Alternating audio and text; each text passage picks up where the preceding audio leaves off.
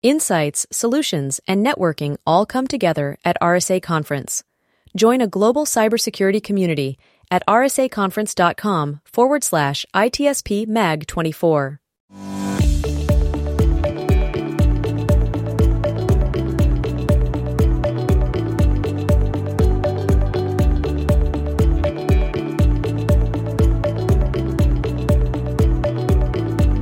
Welcome to the ITSP Magazine Podcast Network.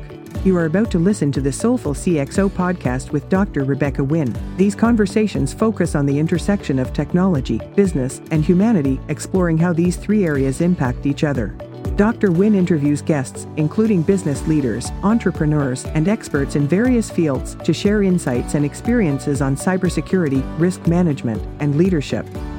The podcast aims to provide a fresh perspective on how technology can be leveraged to create positive change in the world. Now sit back, relax, and enjoy the show.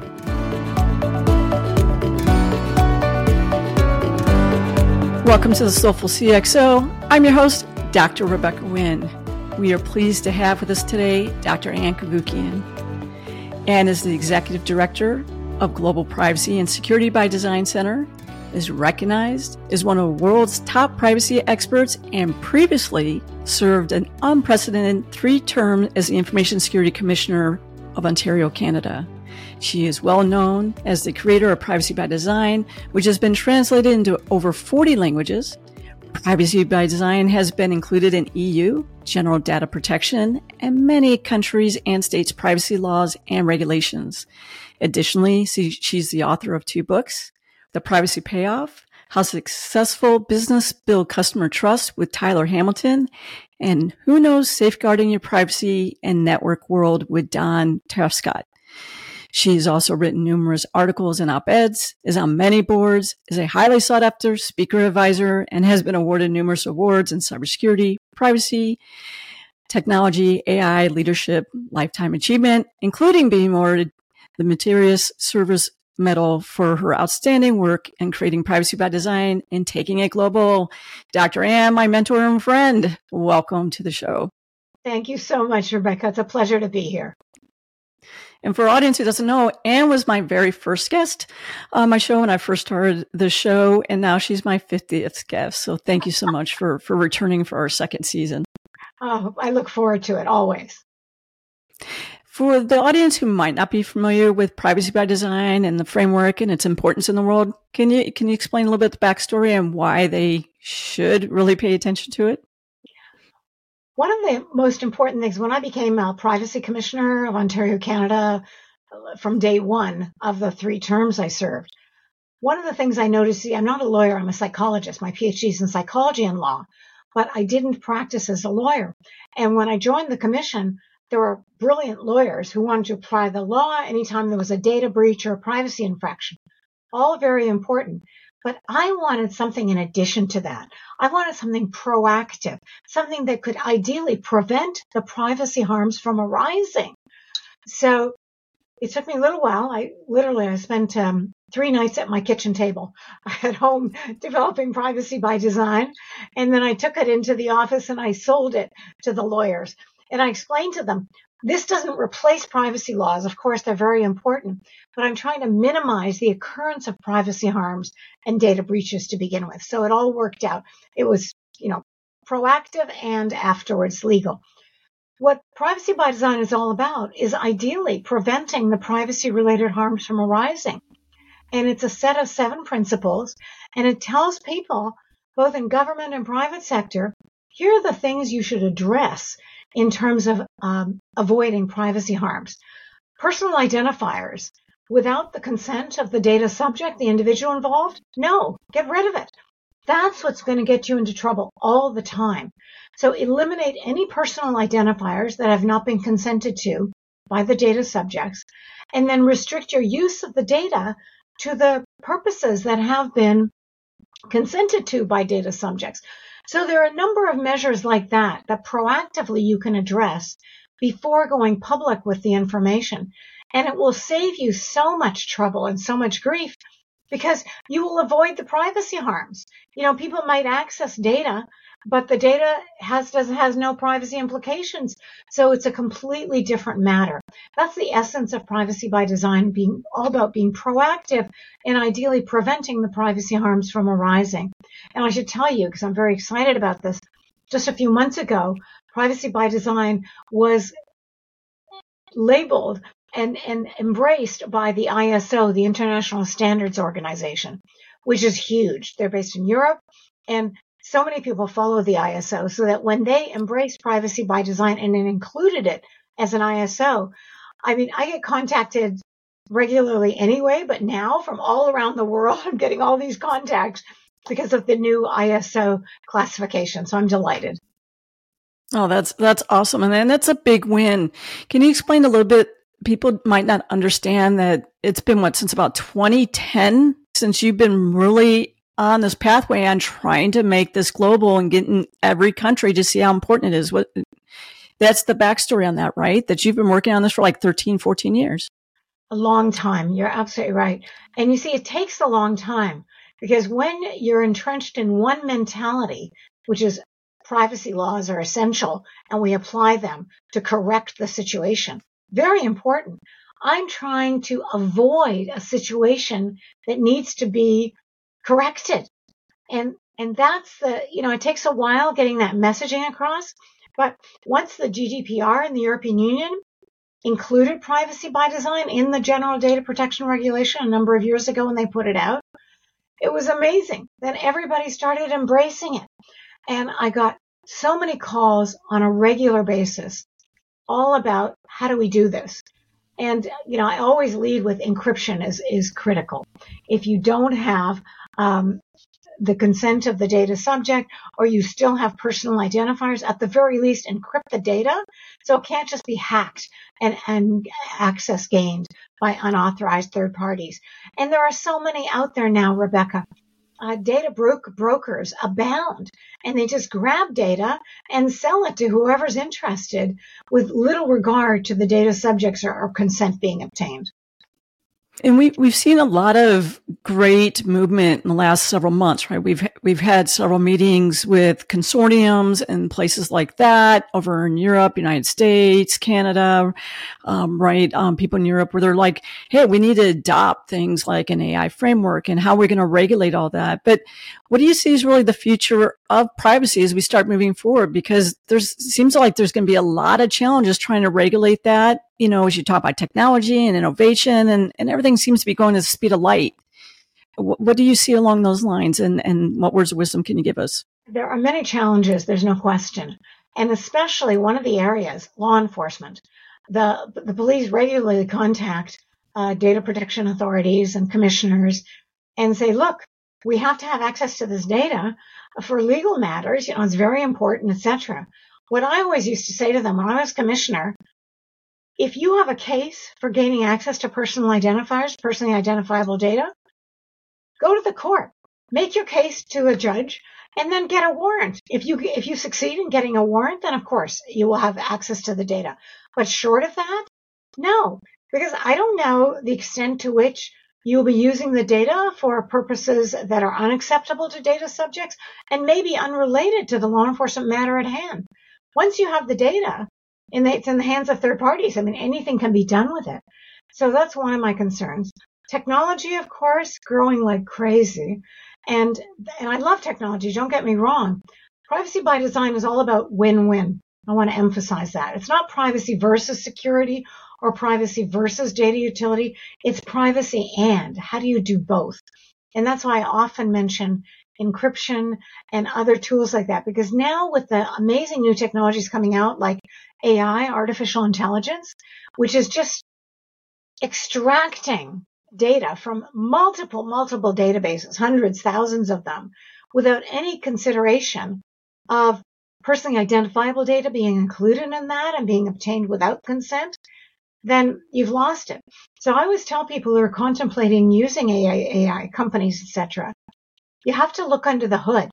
You have to make sure that the people who are going to be implementing this understand that they cannot just do this with no regard to individuals not consenting to the release of their data. Before you extract the data from databases, make sure all personal identifiers are scrubbed. Once you do that, then you have enormous freedom to do whatever you want with the data. But short of that, you don't. And commissioners like myself, when I was a commissioner, will come after you. So that's why I tell all businesses and governments, scrub personal data, remove the personal identifiers before leaving it in a database that access can be gained to by a variety of different players. It seems like we're kind of chasing the horse, because it seems like a lot of these AI models went out and grabbed some information that they really shouldn't have grabbed, and it's in their databases. So how do we work with that going forward? Because the other thing that's built in is biases, because you didn't structure that data. So what do we do with the current data, and what do we do going forward to make that better? There's no question it's an uphill battle, and I mean that. And I am an eternal optimist. I mean, people always wonder how I'm still doing this. They say, look, privacy is dead. That ship has sailed. And I always say, forget it. Get another ship. You don't just give up on privacy, which forms the foundation of our freedom. No, this is critical. So we will find new ways of doing it, but I'm not trying to pretend that there aren't enormous harms that arise. What I try to do is meet with companies who approach me, who are very concerned about their customers, their subjects' data, and actually want to do something to protect it. Then, once I have that inroad, then we can easily come up with ways to protect the data, scrub the personal identifiers, encrypt the data so that the personal identifiers can't be revealed.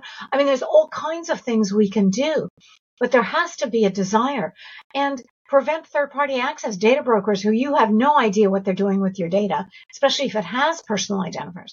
So there are a variety of measures that can be taken. I'm not suggesting it doesn't take time or that it's a perfect solution. By far, it's not. But it's something that you can do if you want your customers to have comfort with you as a company having their data. In fact, I do privacy by design certification in partnership with KPMG. And the companies that come to us who want to be certified are the ones who care deeply about their customers. They want to preserve their customers' trust. And by obtaining privacy by design certification, all of a sudden, the customers, the companies say to me, customers are now happy to give us information we've been seeking for a long time, but have been reluctant to do so. And now they're giving it to us because we're certified. So there are measures you can take, far from perfect, but it's something. What can you do, though, as an individual? I know there's organizations out there that help trying to keep getting your data off the internet after it's there. But you even have stuff when you're in incognito mode, and that was supposed to be private, and it's not private. So what can you do as an individual to be better empowered or to try and control your data? It seems like it's an impossible battle.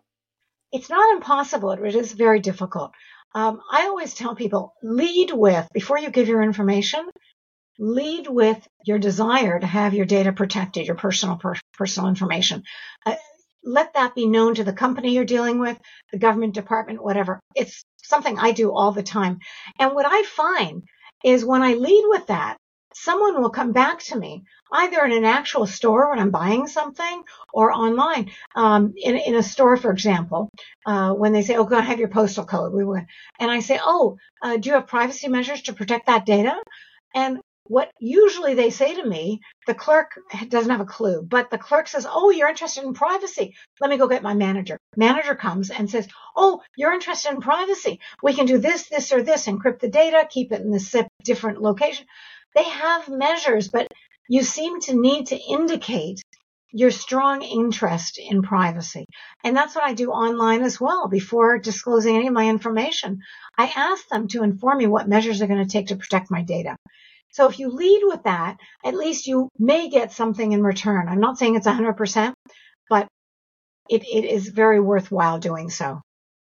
I know one of the things that I do when you just talk about stores and all that, I don't use my phone number. I don't use my address. I'll be honest with you. I use a person who's no longer in existence, or I'll use something like Tinkerbell or something along those lines. I'll just tell people, just because they ask you for a piece of information and they're blocking you from going forward, doesn't mean that they're going to vet that information. So I would tell people to also have a bunch of pseudonym pseudonyms that they use and stuff along those things. Same thing with throwaway phone numbers, throwaway email addresses, and things along those lines. That can kind of help. Yeah. Well, we have to take whatever measures we can to protect our personal data. As I keep reminding people, personal data, it's your data. And if you don't want it shared or disclosed to third parties, you have every right to protect that data by whatever means you choose. Yeah, I have a quick question too about that. When we talk about terms and conditions, one of the things is that people will sign up for a service and you read that term and conditions, and it seems like as soon as you sign up, we've updated.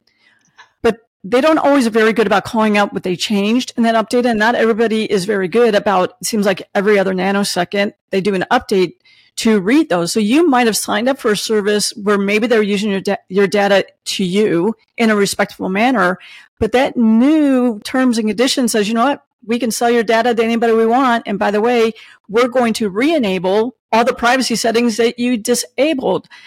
How do you recommend that people reconcile that? For me, at least once a year, twice a year, I go through every single service that I've used. And I'm like, am I using them, not using them? And I dump out. And then I do the opt-out request, data delete. And I actually copy legal and compliance as well, just in case, along with the privacy departments. But Rick, how do you tell people to try and do that more effectively as a user?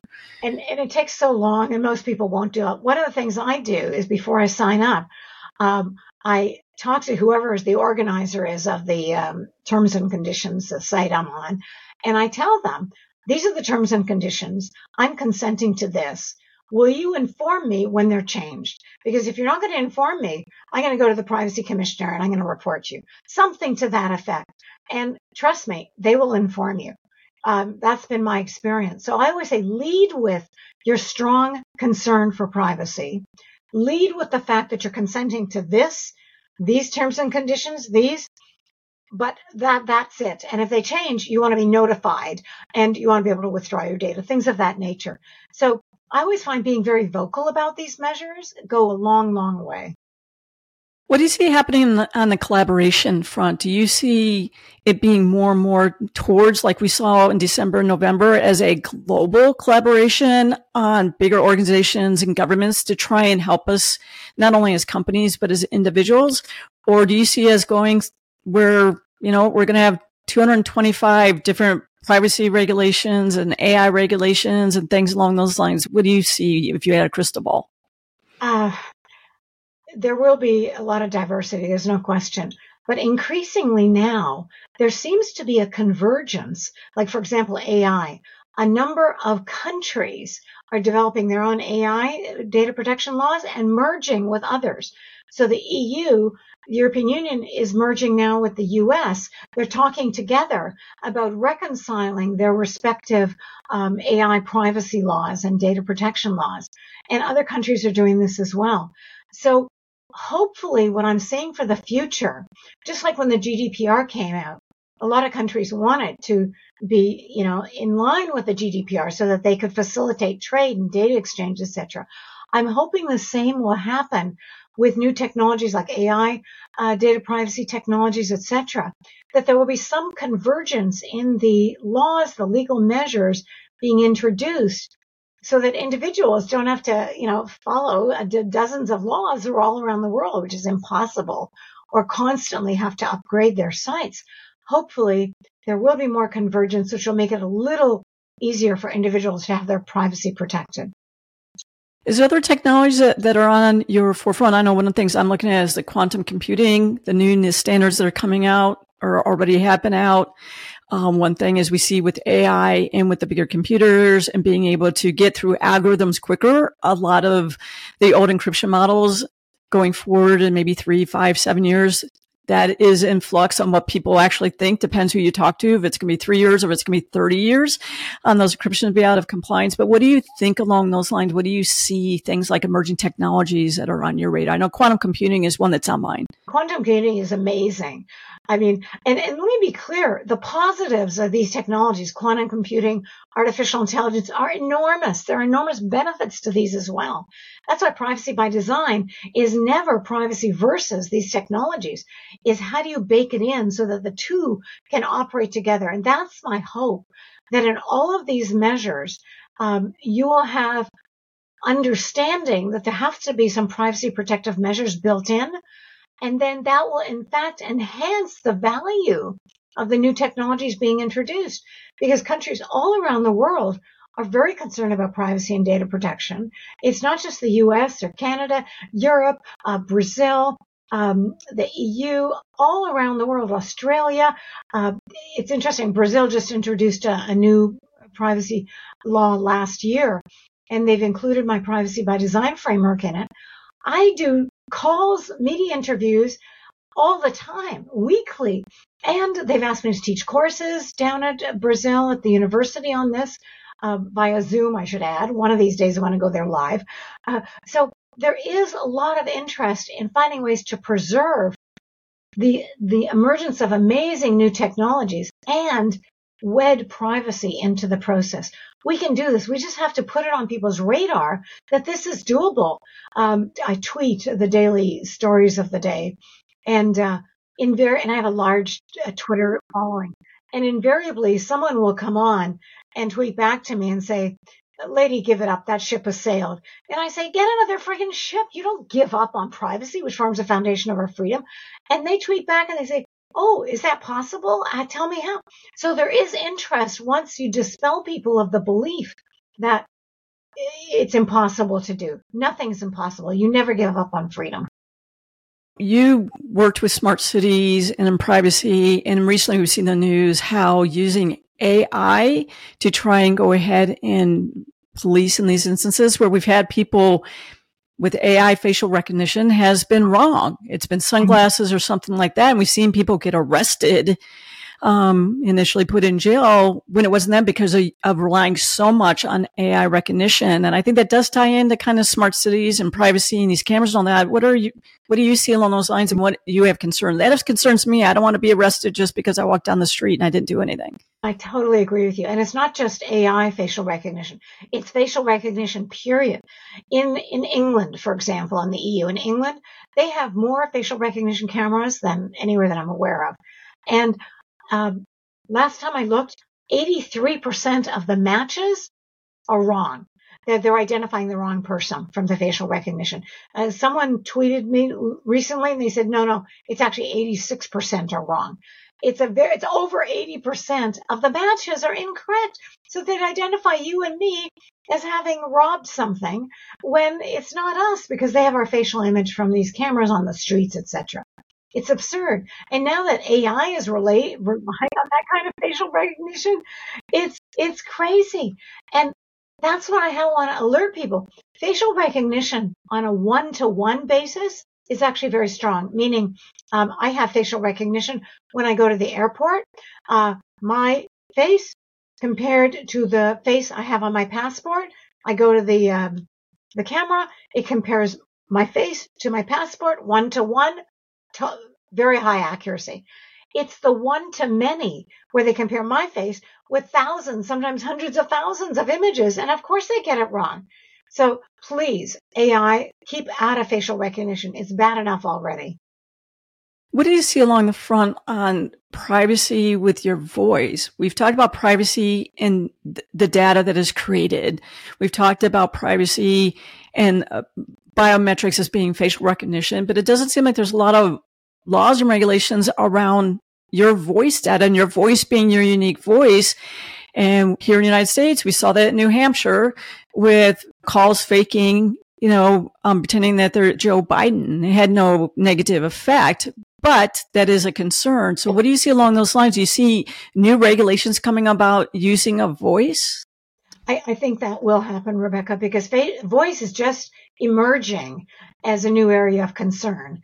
And as you said, Joe Biden's using his voice and pretending, that is really bringing it to light and alarming people incredibly. So I think that's going to be a new area where you're going to have some technology and concern associated with who can gain access to your voice and use it in ways that was never consented to. And voices have a lot of variation depending on whether you have a cold or this or that. Oh, the inaccuracy is going to be enormous. So I'm hoping that'll be another area where legislation will be taking place. Yeah, another question about you on data. One thing that I keep telling people, I don't understand when you can send an email and you can have an embedded data key that expires off the email. You can do that in a text message and you can do it over a couple other mediums. Why is it when data created that it has an expiration key? So for example, if I allow you to use my resume to apply for a certain job, I can say, hey, you can keep it on file for 6 months. But after that, I can expire it off. Why do you think worldwide, upon data creation, that they just don't go ahead and say this is the normal, amount of time that is 10 years, 7 years, 2 days, 1 second, and it has an expiration key? Why do you think that seems to not be one of the global things that people are just doing? It's a great idea, Rebecca, but companies and governments, they're not interested in you and I and the protection of our data as we are, obviously. So, one of the reasons I mentioned privacy by design certification, those companies, they're the companies who are keenly interested in different ways of protecting their customers' data, and they get rewarded for that. But I want to make it clear, they're in the minority. Most companies and government departments, they've got so much going on, they're not focused on that. And that's why, you have to get out there and start speaking about it. That's why I'm so glad you're doing these kind of interviews, because the more you speak about it, the more important it is. When I get invited to speak a lot, and often to boards of directors, and I walk in and I see a number of the members of the boards, they're not very happy to see me. They're thinking I'm going to tell them to stop doing what they're doing. And the first thing I say to them is, give me 10 minutes to tell you about privacy by design. If you're not interested after that, I'm out of here. Because privacy by design is all about protecting your customers' privacy and ensuring that you extract the data utility you need for your business operations. Then all of a sudden, they wake up and they go, oh, tell us. And then I go on about it being positive sum, not zero sum, not either or. I'm not trying to make them lose out. I'm in fact trying to do the opposite by getting them more customers who will be more trustworthy of their operations. You got to get the story out, but I'm not saying we don't have a long way to go. I know one thing that I'm a proponent of, if you're going to make me personally responsible as Chief Information Security Officer and I can do jail time, why don't you do the same for the person you say is your Chief Compliance Officer, your Chief Privacy Officer? Because it seems that's always under General Counsel or something like that, and it doesn't seem like they really have any skin in the game. What are your viewpoints or your peers' viewpoints along those lines? If you're going to make me responsible as a Chief Information Security Officer, make them do jail time too. The board now potentially can have ramifications. I think that would be a slight game changer, if not the game changer. It would be a huge game changer. It ain't going to happen. I don't think. I wish it would. But short of that, because I really don't think that's going to happen. But when I talk to boards again, what I tell them is your Chief Privacy Officer, please have them report directly to you, the head of the board of directors. Have them report to the CEO, because that in itself is a game changer. Because if they're reporting through various managers, and it's all going to get lost, the importance of privacy and data protection. But if they're reporting directly to one of the most senior people in your operations, everyone pays attention. And a number of companies have done that after I've suggested that to them. So I think that will be easier to deliver than jail time. I do a lot of consulting, and the one thing consistently, it seems like I'm finding that the Chief Compliance Officer or maybe the Privacy Officer is under legal. But consistently when I talk to them, to be honest with you, they don't know what they should be knowing. And then they have to go to people like me. And I'm like, why are you putting that under General Counsel instead of having maybe General Counsel be part of a committee? It seems like it should be really maybe under the risk officer along those lines. I think part of it's the reporting lines. Where do you think that should be? I agree with you. But the reason I say have them report directly to someone very senior, it doesn't have to be the CEO, but the CEO can designate his right hand. And once there is that kind of senior connection, then whoever they're reporting to is aware of that. And all of a sudden, privacy and data protection is elevated in terms of its importance. So that's what I urge companies to do. It can't just go through the slow, lower groups and it's going to disappear. Give it some foresight, some senior direction, and have them report directly to the top. Well, thank you so much for your time. Our time has run short. I want to thank our audience for joining us. Please go ahead and check out the descriptions when we'll have all the contact information for Dr. Ann Cavoukian. Also, please make sure you subscribe to the Soulful CXO Insights newsletter available on LinkedIn. And we'll see you next time on the show. Dr. Ann, thank you so much for your inspiration, everything you do for the world for privacy by design, and sharing your insights with us today. You're so kind. Many thanks, Rebecca. It was always a pleasure.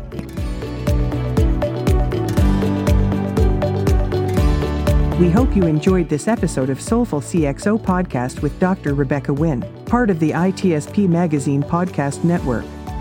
If you learned something new and this conversation made you think, then add this show to your favorite podcast player. Subscribe to the ITSP Magazine YouTube channel and share the ITSP Magazine Podcast Network with your friends, family, and colleagues.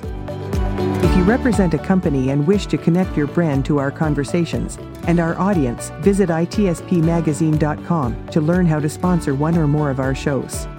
We hope you will come back for more stories and follow us on our journey.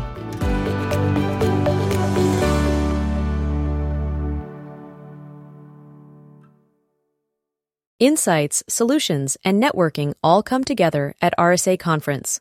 Join a global cybersecurity community at rsaconference.com/ITSP Mag 24.